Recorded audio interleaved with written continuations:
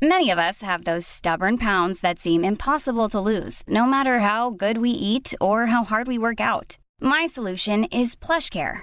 PlushCare is a leading telehealth provider with doctors who are there for you day and night to partner with you in your weight loss journey. They can prescribe FDA-approved weight loss medications like Wegovy and Zepbound for those who qualify. Plus, they accept most insurance plans. To get started, visit plushcare.com/weightloss. That's plushcare.com/weightloss. When you're ready to pop the question, the last thing you want to do is second-guess the ring. At BlueNile.com, you can design a one-of-a-kind ring with the ease and convenience of shopping online. Choose your diamond and setting. When you find the one, you'll get it delivered right to your door. Go to BlueNile.com and use promo code LISTEN to get $50 off your purchase of $500 or more. That's code LISTEN at BlueNile.com for $50 off your purchase. BlueNile.com, code LISTEN. You are listening to The Sound of London. This is Londonist Out Loud. I'm N. Quentin Wolfe, and we've got the perfect juxtaposition here, I'd say. Last week we were looking at the pursuits of, for the most part, fairly wealthy Georgians as they celebrated the successes of the city with all sorts of sensual pleasures. This week our recording takes place a very short distance away, physically speaking, but intellectually the two shows are miles apart. We're looking at the history of protest in the city, to which the correct response is no, we're not. It happens that my guest this week is Jewish, and of course we're bang in the middle of Hanukkah now, so to Jewish listeners, Chag Urim Sameach. I hope you're enjoying a good holiday. Somebody yet to enjoy a good holiday is the fellow who is working on the roof of the Bishopsgate Institute, which is where we start this week's show. You know, sometimes you're so engrossed in a conversation you don't notice what's going on in the background, and it's only when you listen back that you realise that the background noise sounds like the building is actually falling in. It's not. They were doing some sort of work on the roof. And thanks as always for your comments on Twitter and Facebook, and also in the comments section underneath the individual episodes on Londonist. HH Geek, a regular contributor, says about the Peeps episode recently that he's looking forward to actually being at the exhibition. Plenty of time still to do that, of course, and over the Christmas period.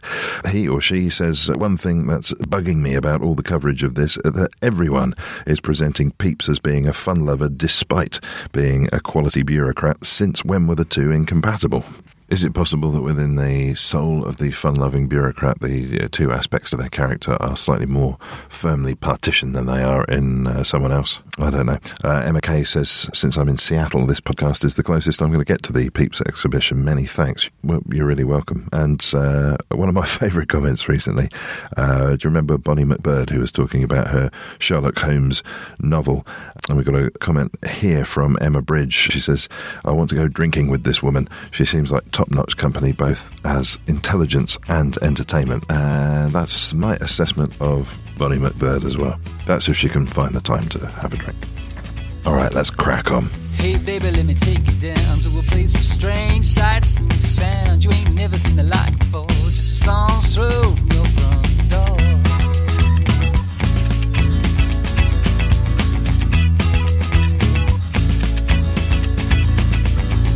Hey baby, straight out me, see a piece of air, land and the sea. Some creep, some saw down the road, jam brand store. My heart aches for some far off place. No one clutters their view with your name, how you raised us. Well, hello from a deserted Bishopsgate. With me, David Rosenberg. He's the author of Rebel Footprints. Hi, David. Hello there. Rebel Footprints, just glancing through it, there was a challenge from one of its reviewers in one of the broadsheet papers. Of course, it's a book based around walks in the East End, and the reviewer found it highly improbable that anybody was really going to be walking around the East End. Well, over the last few years, I've probably taken more than 2,000 people around the East End of all ages. The youngest one actually was about 3 months old, and I'm planning to ask her in about 10 years' time what she remembers about the Battle of Cable Street. And the oldest one was over 90 when she did the walk. She's still alive. She's 92, 93 now. But, people of all ages, and also from around 20 different countries. I mean, but mainly people that have had some connection with the East End. And we're going to be upping that number to 2001. We're going to be going on a bit of a walk in the second half. Where are we going to be exploring? Well, I think we could go to the streets in Spitalfields like Hanbury Street, which had a building where very important campaigns were launched, and also the street next to that, Princelet Street and Fournier Street, there's a lot of history there. So let's get to your book, Rebel Footprints. What strikes one immediately is that this is centred around protest and dissent, and what better place to be talking about that than here at this hotbed of dissent, historically speaking, the Bishopsgate Institute. What angle are you taking in your book? Well, it's very much about a history from below. It's about ordinary people and the struggles that they took part in order to create better lives. And it covers a period from the 1830s to the 1930s. And I kind of deliberately contained it within that period because the struggles of that 100 years, they fit together almost like a jigsaw. They're around social justice, they're around rights, they're around democracy, they're around equality. And London was a cradle for a lot of these struggles, and in particular within London, East London was, because as London expanded, it expanded to the east first in terms of manufacturing, and that was a place where lots of workers were, and so a lot of struggles that eventually happened in different locations in London happened first around the East End.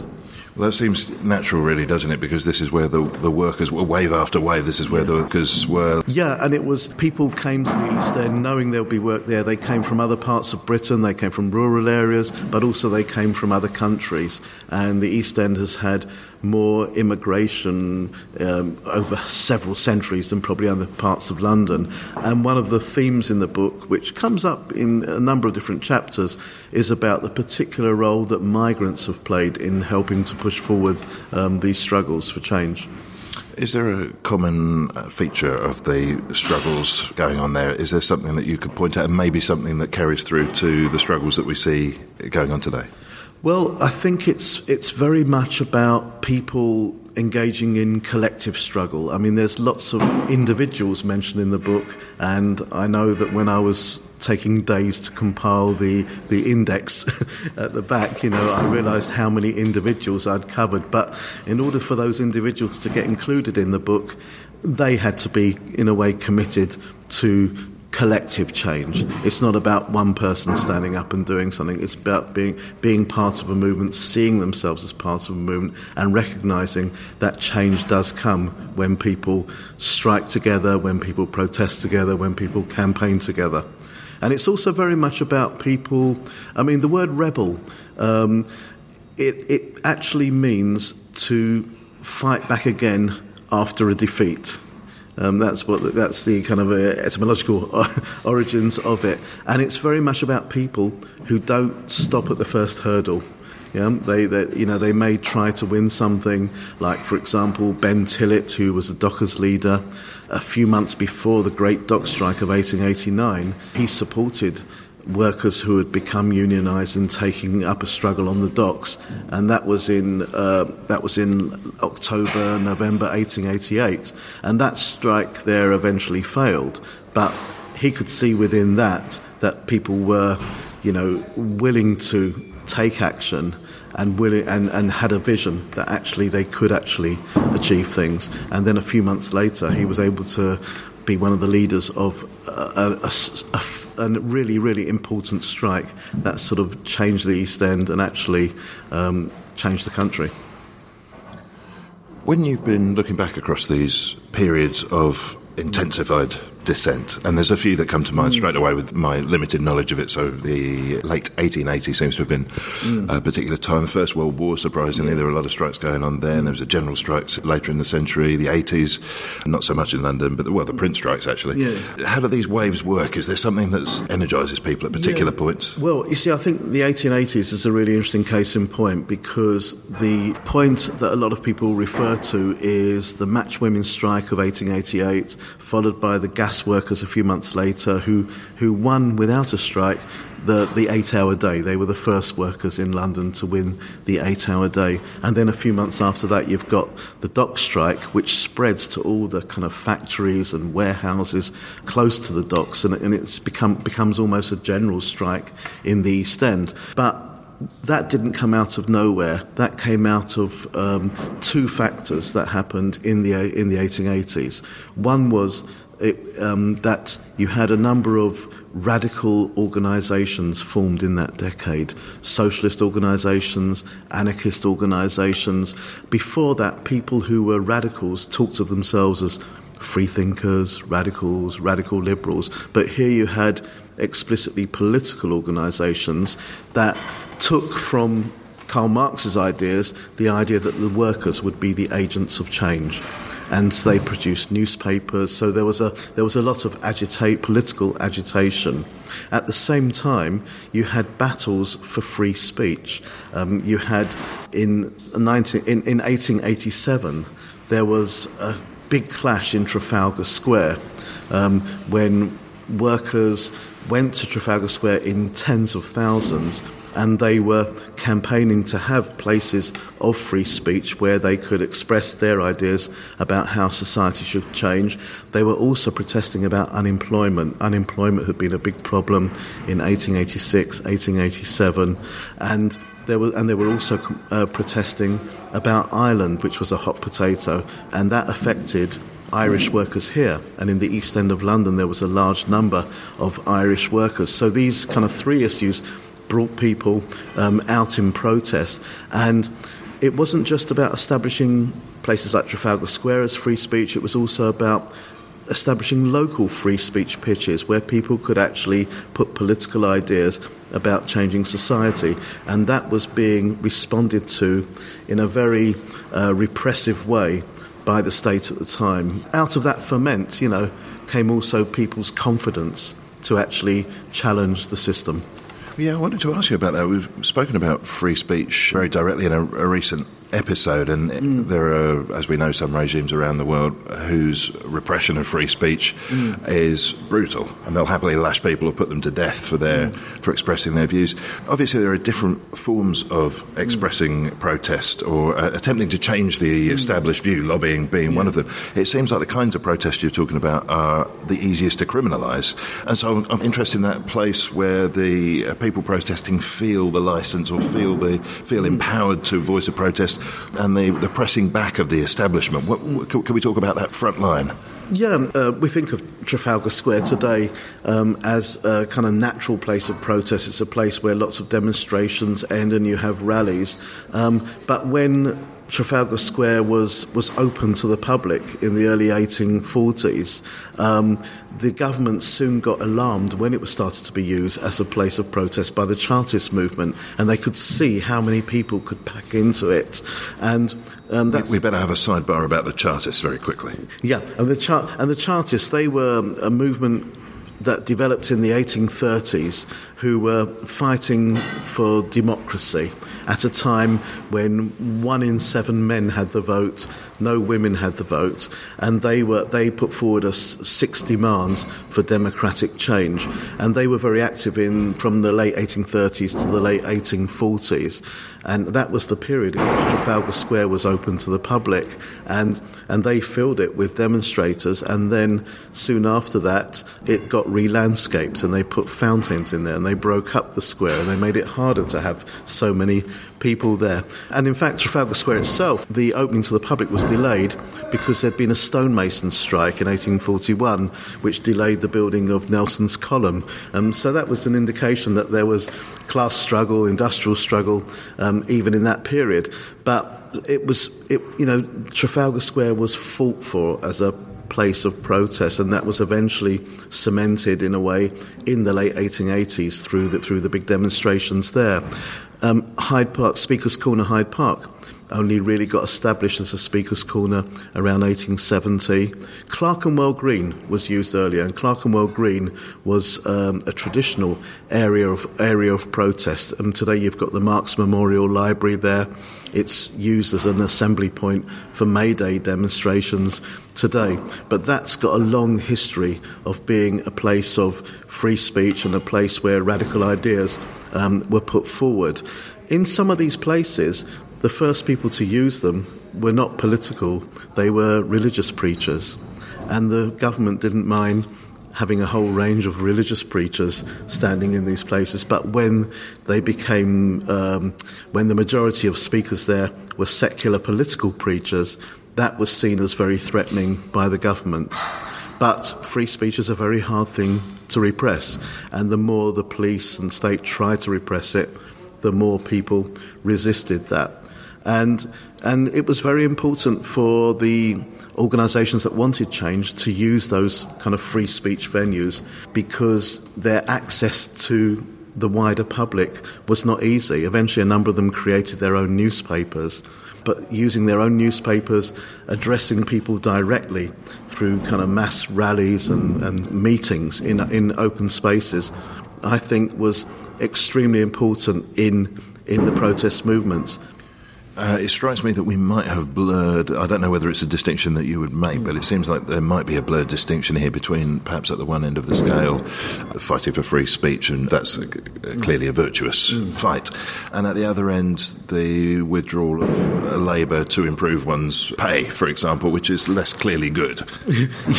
Yeah, but although there is a connection between the two, in the sense, like, for example, in the Match Women's strike of 1888, where women in the Bryant and May factory in Bow came out on strike for 2 weeks.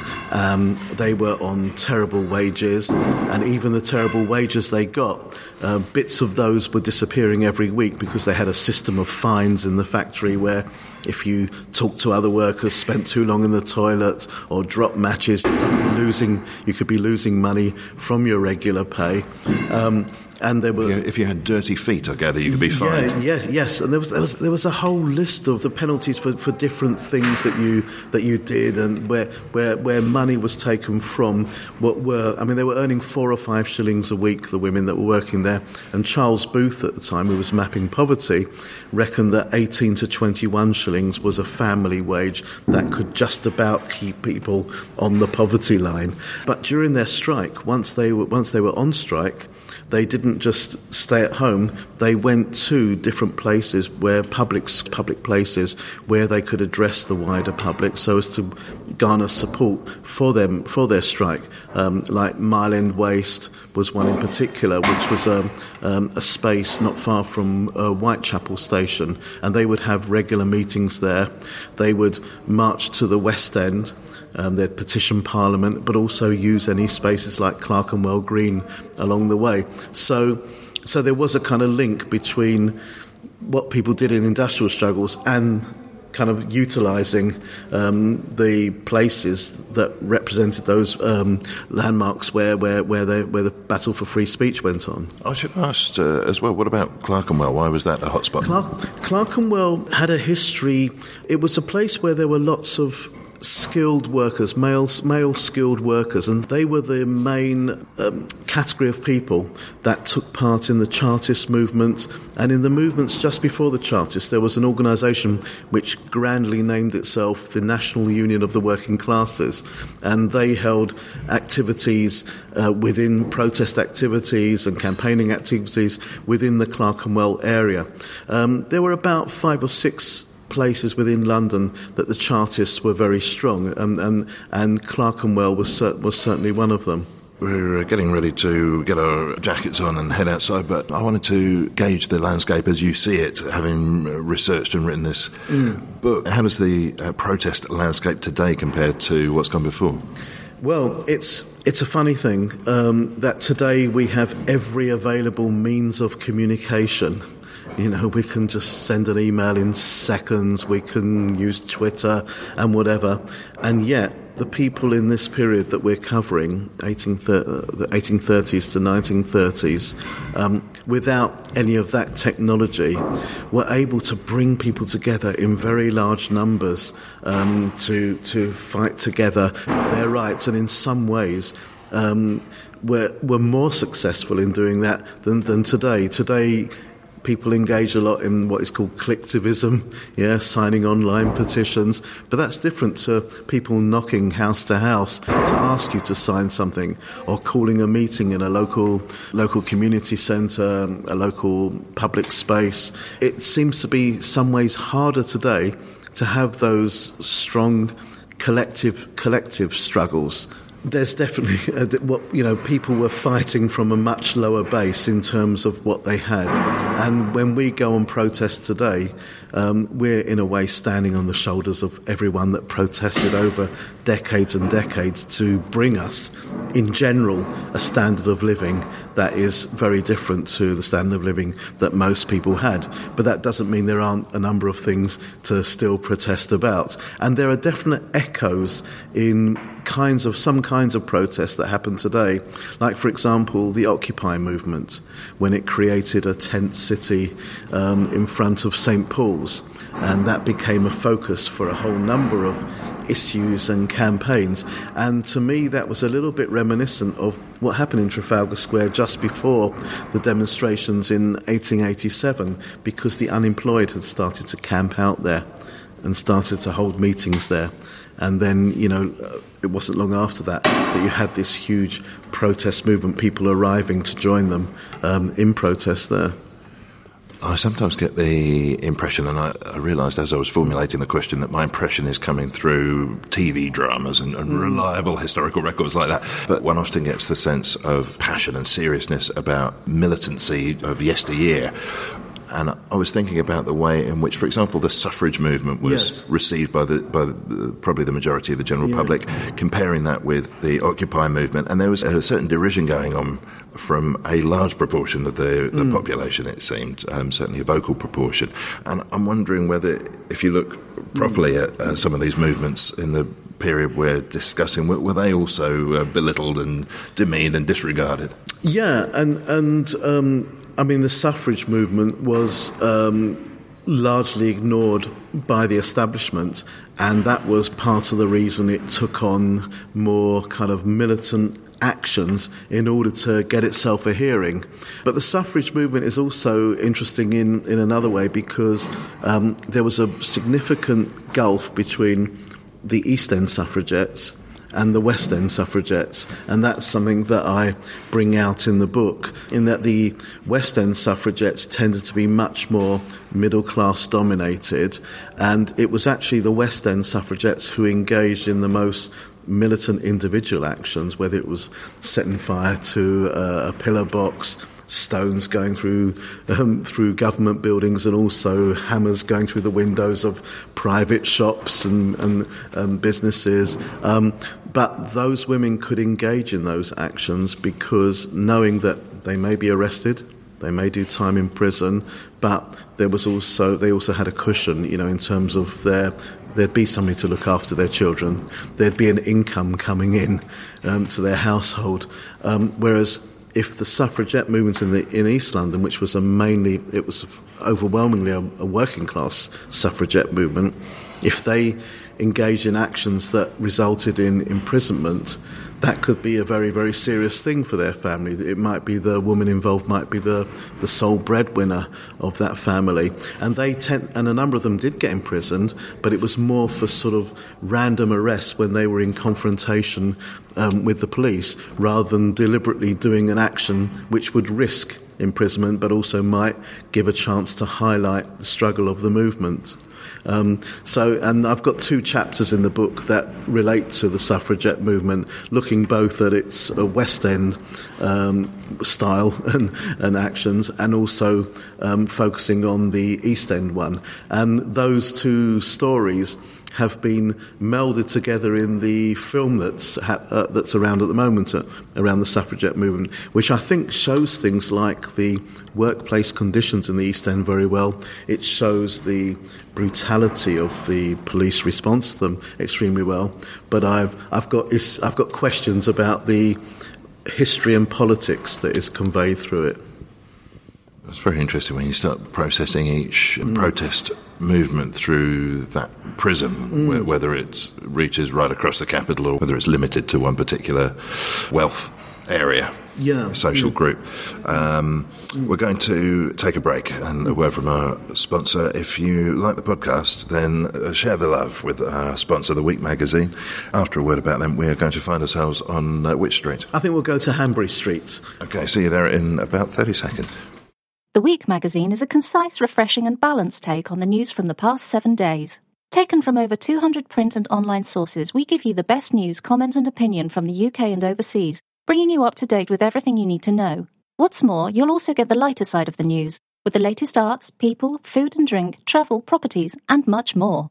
Available in print, digital or both, it's the perfect solution for anybody who wants an intelligent and independent view of what's going on in the world. Don't just take our word for it. Get your first issue for free. Sign up at www.theweek.co.uk/Londonist. You're listening to Londonist Out Loud. I'm Quentin Woolf. With me is author David Rosenberg, who is, I'm sorry to say, a liar. We're not in Hanbury Street. We're in Princelet Street, the next one to Hanbury Street. I took a diversion on the way, but I wanted to show you a place that relates to my own kind of historical fascination with the area of the East End. We're standing opposite 21 Princelet Street, and my grandmother came as a child immigrant from Ukraine to the East End, and with her parents. When you're ready to pop the question, the last thing you want to do is second-guess the ring. At BlueNile.com, you can design a one-of-a-kind ring with the ease and convenience of shopping online. Choose your diamond and setting. When you find the one, you'll get it delivered right to your door. Go to BlueNile.com and use promo code LISTEN to get $50 off your purchase of $500 or more. That's code LISTEN at BlueNile.com for $50 off your purchase. BlueNile.com, code LISTEN. Hey, it's Ryan Reynolds, and I'm here with Keith, co-star of my upcoming film, If, only in theaters May 17th. Do you want to tell people the big news? All right, I'll do it. Sign up now and you'll get unlimited for $15 a month and 6 months of Paramount Plus Essential Plan on us. MintMobile.com/switch. Upfront payment of $45 equivalent to $15 per month. Unlimited over 40 gigabytes per month. Face lower speeds. Videos at 480p. Active Mint customers by 531.24 get 6 months of Paramount Plus Essential Plan. Auto renews after 6 months. Offer ends May 31st, 2024. Separate Paramount Plus registration required. Terms and conditions apply if rated PG. Since 2013, Bombas has donated over 100 million socks, underwear, and T-shirts to those facing homelessness. If we counted those on air, this ad would last over 1,157 days. But if we counted the time it takes to make a donation possible, it would take just a few clicks. Because every time you make a purchase, Bombas donates an item to someone who needs it.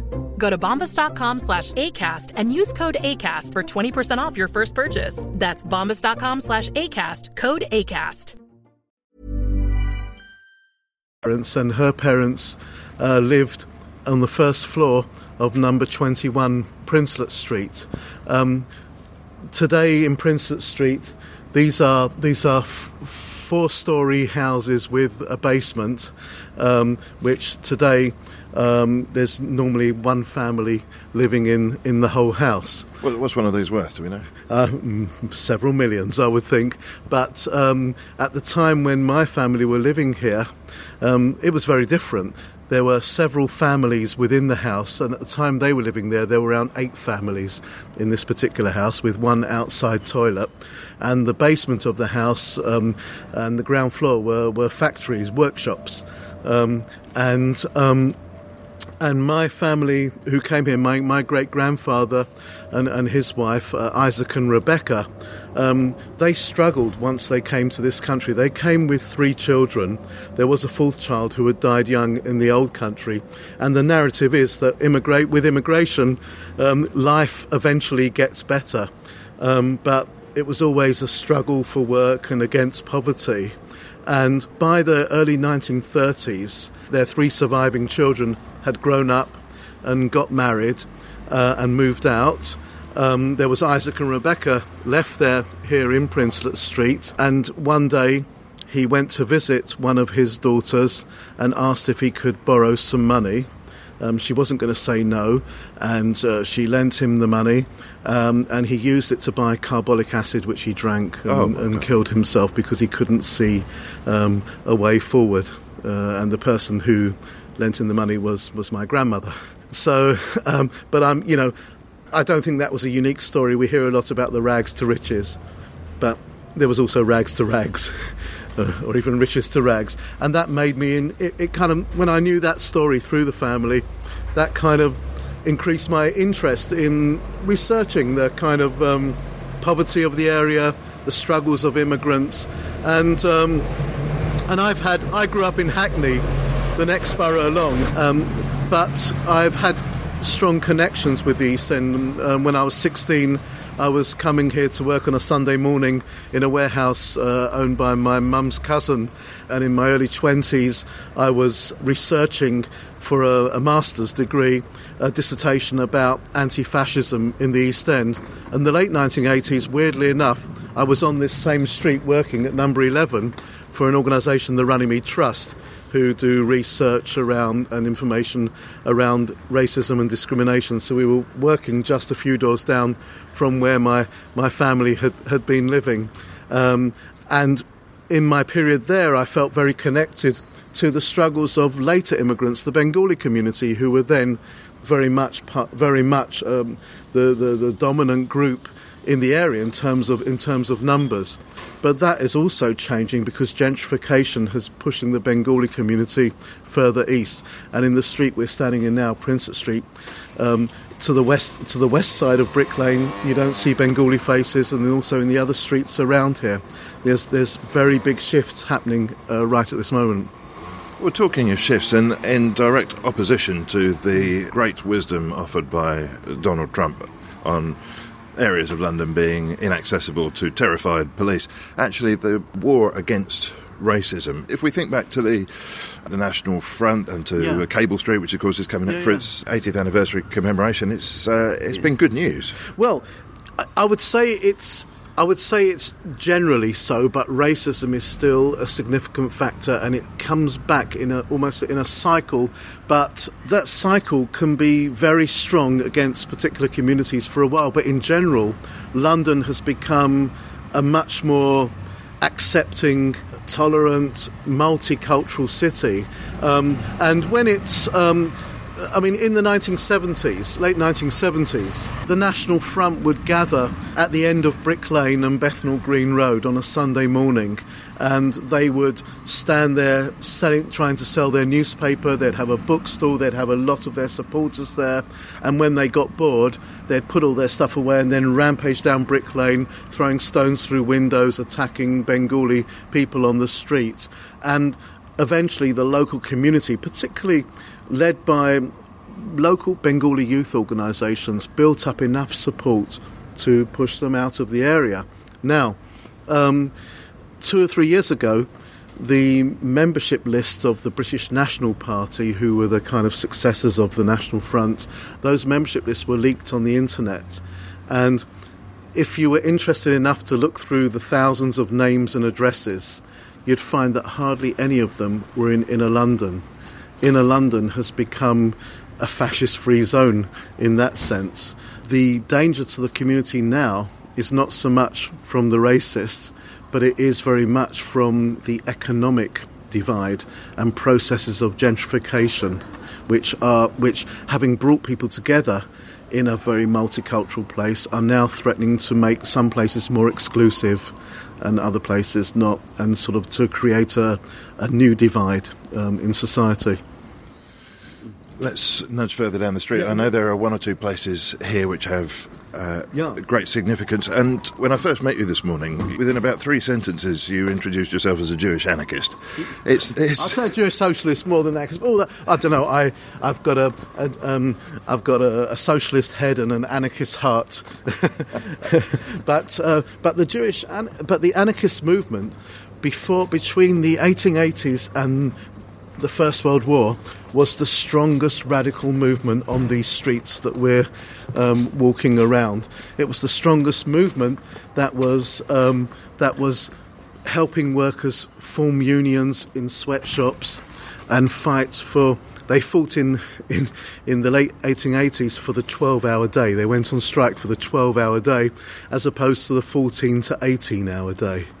And that strike was particularly interesting in terms of the solidarity between different communities, because that strike went on in the summer of 1889. And more than 7,000 immigrant Jewish workers, Yiddish-speaking immigrant Jewish workers, were fighting, as I say, for those kinds of demands, for shorter hours, and not to be given work at the end of the day and told do it overnight and bring it in the morning. And they, so it was very serious, the things they were striking over. And 4 weeks into their strike, their employers were standing firm against giving in to their demands. Their strike fund was getting very, very low. So in order to sustain the people on strike was becoming really difficult, and it looked like they were going to have to go back having won nothing. But I mentioned the dock strike earlier. The dockers were also largely immigrants, but they were Irish Catholic immigrants. And Irish Catholics, East European Jews, not necessarily best buddies, naturally. But a delegation from the Jewish Tailors Union went to the dock strike committee and put their case to them. And they came back with a promise of a donation that came through a couple of days later. And it was the largest donation they received during the whole strike, and enabled them to say to their employers, we can keep this strike going. And their employers could see the whole season's clothing just stuck there in the workshop, not going anywhere. And within a few days of that donation coming through from the dockers, who were mainly Irish Catholics, the strike was settled and they met the demands of the workers on strike. And there was a unity between the dockers and the tailors that carried through even until the 1930s during the Battle of Cable Street, when the dockers in particular were supporting the Jews against Mosley's fascists. Now, I think I've seen a gathering together of different interests in, for example, the Occupy protests, and that seemed a lot less definable than what you've just described. Chaotic, even. Well, yeah, and it's in a way, it also relates to why my book finishes in the 1930s, because the Second World War was a real watershed, and I think the struggles that we've seen since the Second World War have been much more eclectic, much more kind of here, there and everywhere. So is this a successful divide and rule policy from up on high? Well, are our interests spread too thin? I don't know. I mean, obviously, people who have something to lose from giving in to the demands of protest movements will do what they can to divide those movements and to badmouth those movements.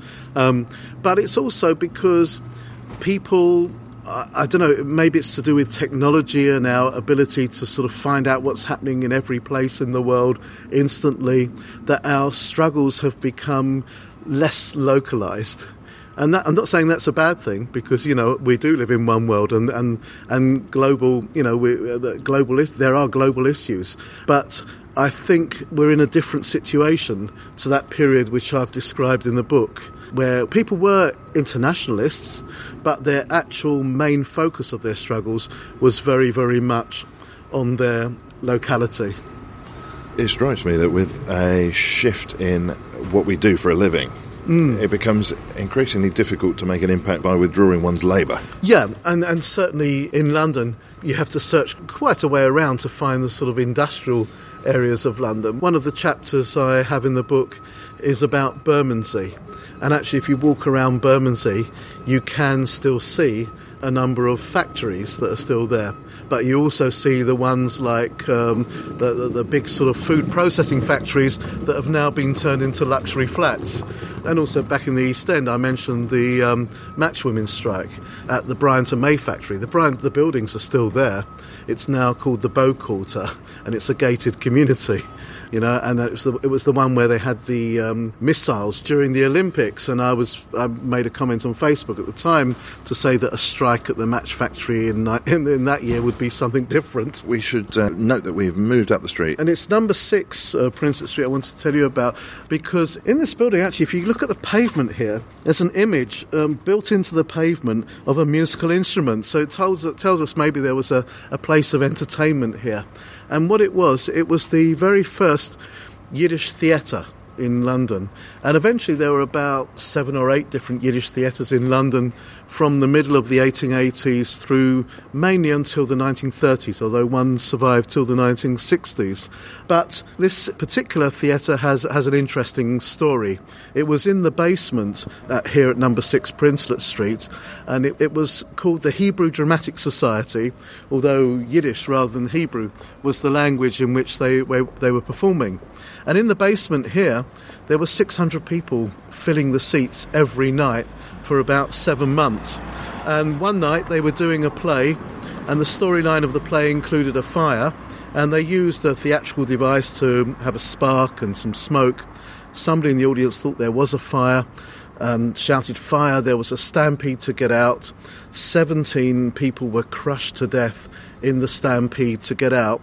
And it was never again used as a Yiddish theatre and was lying here empty. And people were superstitious in that community. They thought there was a curse on the building.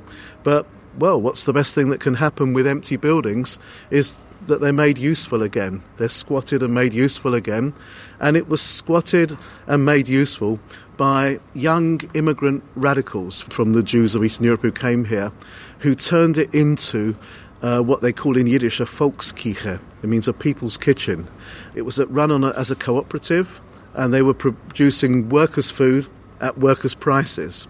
And it was all going swimmingly as a cooperative enterprise until the festival of Yom Kippur in 1904. And Yom Kippur is the holiest day of the Jewish calendar, when religious Jews, and even a lot of not very religious Jews, fast for 25 hours, spend the day in synagogue praying to God to let them live for another year. But the people running this cooperative were the most secular and atheistic amongst that immigrant community, and for them it was business as usual.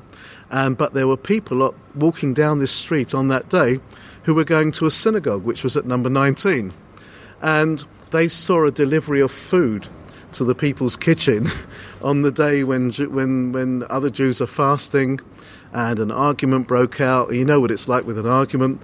A few people get involved. A few people who are not involved get involved. There were thousands involved in around here, punching the lights out of each other on Yom Kippur, on the holiest day of the Jewish calendar. And I've got one more Yom Kippur story around the corner in Hanbury Street. Let's head around there. Yes, if this is the story I think you might be about to tell, this is the ultimate protest. Yes. This is I suppose what would be called a kind of rather daring sort of protest, but one which I think is very interesting. Just as we're on our way to it, I wonder whether you're conscious, with the sort of subject you're covering, of any people who might be considered to be right-wing commentators or historians covering the subject of protest. Oh, yes, definitely. But I can't deny that I've written my book with a great deal of sympathy for the people and the struggles that they were part of. Yeah, there's different narratives, left-wing narratives, right-wing narratives, and I think that's good, because history ought to be about controversy. It ought to be about contested ideas.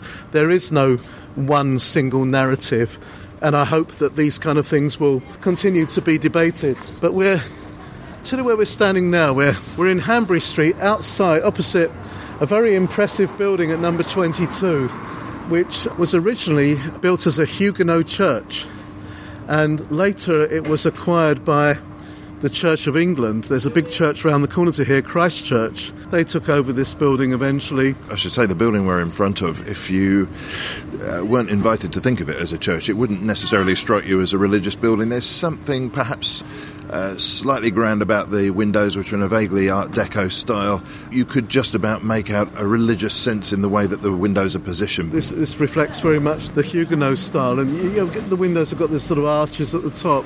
The central feature around the windows, I suppose, is indicative of a Huguenot religious building. As I say, later the Church of England acquired this building, but in the late 1880s, the people of the area, they weren't necessarily so much in need of another religious building in the area, but they wanted a secular space. And that was really important for people engaged in campaigns of protest campaigns for change, because one of the ways that you could popularise your struggle amongst the wider community was to print off handbills, small leaflets to tell people, we are on strike, or this is what we're campaigning for, come to a meeting and find out about it. And where you would come to a meeting was Christchurch Hall, also known as Hanbury Hall, from the street, Hanbury Street. And the hall at the bottom of the building could take hundreds of people. During the Match Women's strike, Annie Besant, who was a left-wing journalist who helped popularise the strike and gave a lot of support to the striking women, she spoke about that strike here. Eleanor Marx, Karl Marx's youngest daughter, who lived in the West End but spent a lot of her time in the East End supporting particularly the gas workers, she spoke here about their struggles. Emma Goldman, who was a kind of anarchist celebrity of her time, international anarchist celebrity of her time, who went from Russia to America, visited the East End in 1899, and she did 3 meetings here that were to raise money for a newspaper called the Arbeiterfreund, the Workers' Friend, a Yiddish anarchist newspaper. And if she was speaking, hundreds would turn up. And on the leaflet advertising the meeting she did here, probably the most important line on it was entrance 5 pence, because that small entrance fee could bring in a lot of revenue for that newspaper, which was inspiring and mobilising the struggles of the sweatshop workers. So it's got a lot of history, but what's happened to that building now also tells us something about London, because most of it now has been converted into luxury flats. And it's in a street, the streets around here, that's happening in a number of these streets. When I was working in the 1980s round the corner, as I was coming to work, I could look through the gratings at ground level into the basement, and these days you'll see some very nice kitchens. In those days, I would see Bengali workers with sewing machines making clothes, and I'd see Bengali families living in the flats. These houses had become multiple occupancy flats, and now that has changed. Though those houses belong to a very rich sector of the community. The rents went up. The people who were working and living there couldn't afford to stay there, and it's become an extension of the city rather than part of the East End. And yet, even with the changes and the gentrification you're talking about, it sounds as though Clerkenwell, for example, has still held on to its protest past. Maybe this area will too. Well, it's very hard to erase that past completely, but what worries me, and it's something which I do refer to in the book and when I've given talks about the book, is that some of the things that have been done to memorialise struggles, like putting plaques up, painting murals, as those properties change where those memorials are, sometimes those memorials come down and disappear. For example, there's a pub in the East End on Old Ford Road where when I take people on walks, I used to be able to say to them, look at that pub sign up there with the image of a suffragette selling a newspaper. I can't do that anymore. The pub has changed hands. It's becoming a different kind of venue. But it's right on a street which was very important in the history of the East London suffragettes. There's another street in Donegal Road in Islington which used to have a plaque for a very significant member of the Chartist movement, James Bronte O'Brien, who published a newspaper called The Poor Man's Guardian, very important radical journalist of his time, and he lived out the last few years of his activist life there. And I used to be able to point to his plaque, which was near where he lived. Now I have to say, well, look, there used to be a wall here, and on the wall there used to be a plaque, and so these things are disappearing. And one of my motivations for writing the book was, well, if the actual physical memorials are going, we can still restore these people and their struggles in people's collective memory by writing about them, giving their words a platform. Yeah. And to get hold of your words, just in time for Christmas, we've got to say. Yeah. Where can people lay their mitts on a copy of your volume? My book, Rebel Footprints, is published by Pluto Press, and they are doing a special offer on a number of books in the run-up to Christmas, so get in quick. How many books have you got out? I've got that one from Rebel Footprints, but also in 2011 I did a book called Battle for the East End. That was by Five Leaves Publications, and there's a company called InPress, INPRESS, who are distributors for a number of small independent publishers. So yeah, so I've got those two books out. But also through the year, I do walks through London's radical history. I started off with one walk in 2007 called the Radical Jewish East End, which is in the area where we're standing now. I've now got 12 walks, and 6 of them are in the East End, 6 of them are out of the East End, and there is a Christmas or Hanukkah offer which I'm making for people, which is to buy an original and flexible present, which is a voucher for somebody or more than one person to go on one of my walks in 2016. You can go to my website, www.eastendwalks.com, or email me, david@eastendwalks.com, and to get further details of that. To fuel your inner anarchist. Yes, and I hope that people who come on the walks, I hope that they're people who are just interested in history, interested in London, but I also hope they'll go away thinking about the connections between the struggles I talk about in the past and the struggles that people engage in today. Well, thank you for taking the time to throw some light on those struggles past and present. David Rosenberg, thanks very much. Thank you. Pleasure. And that's all for this week. My thanks for this week to David Rosenberg. Thanks to Mark Barr and Bernie Barclay. Theme and incidental music was by Songs from the Howling Sea. I'm Ann Quentin Wolfe.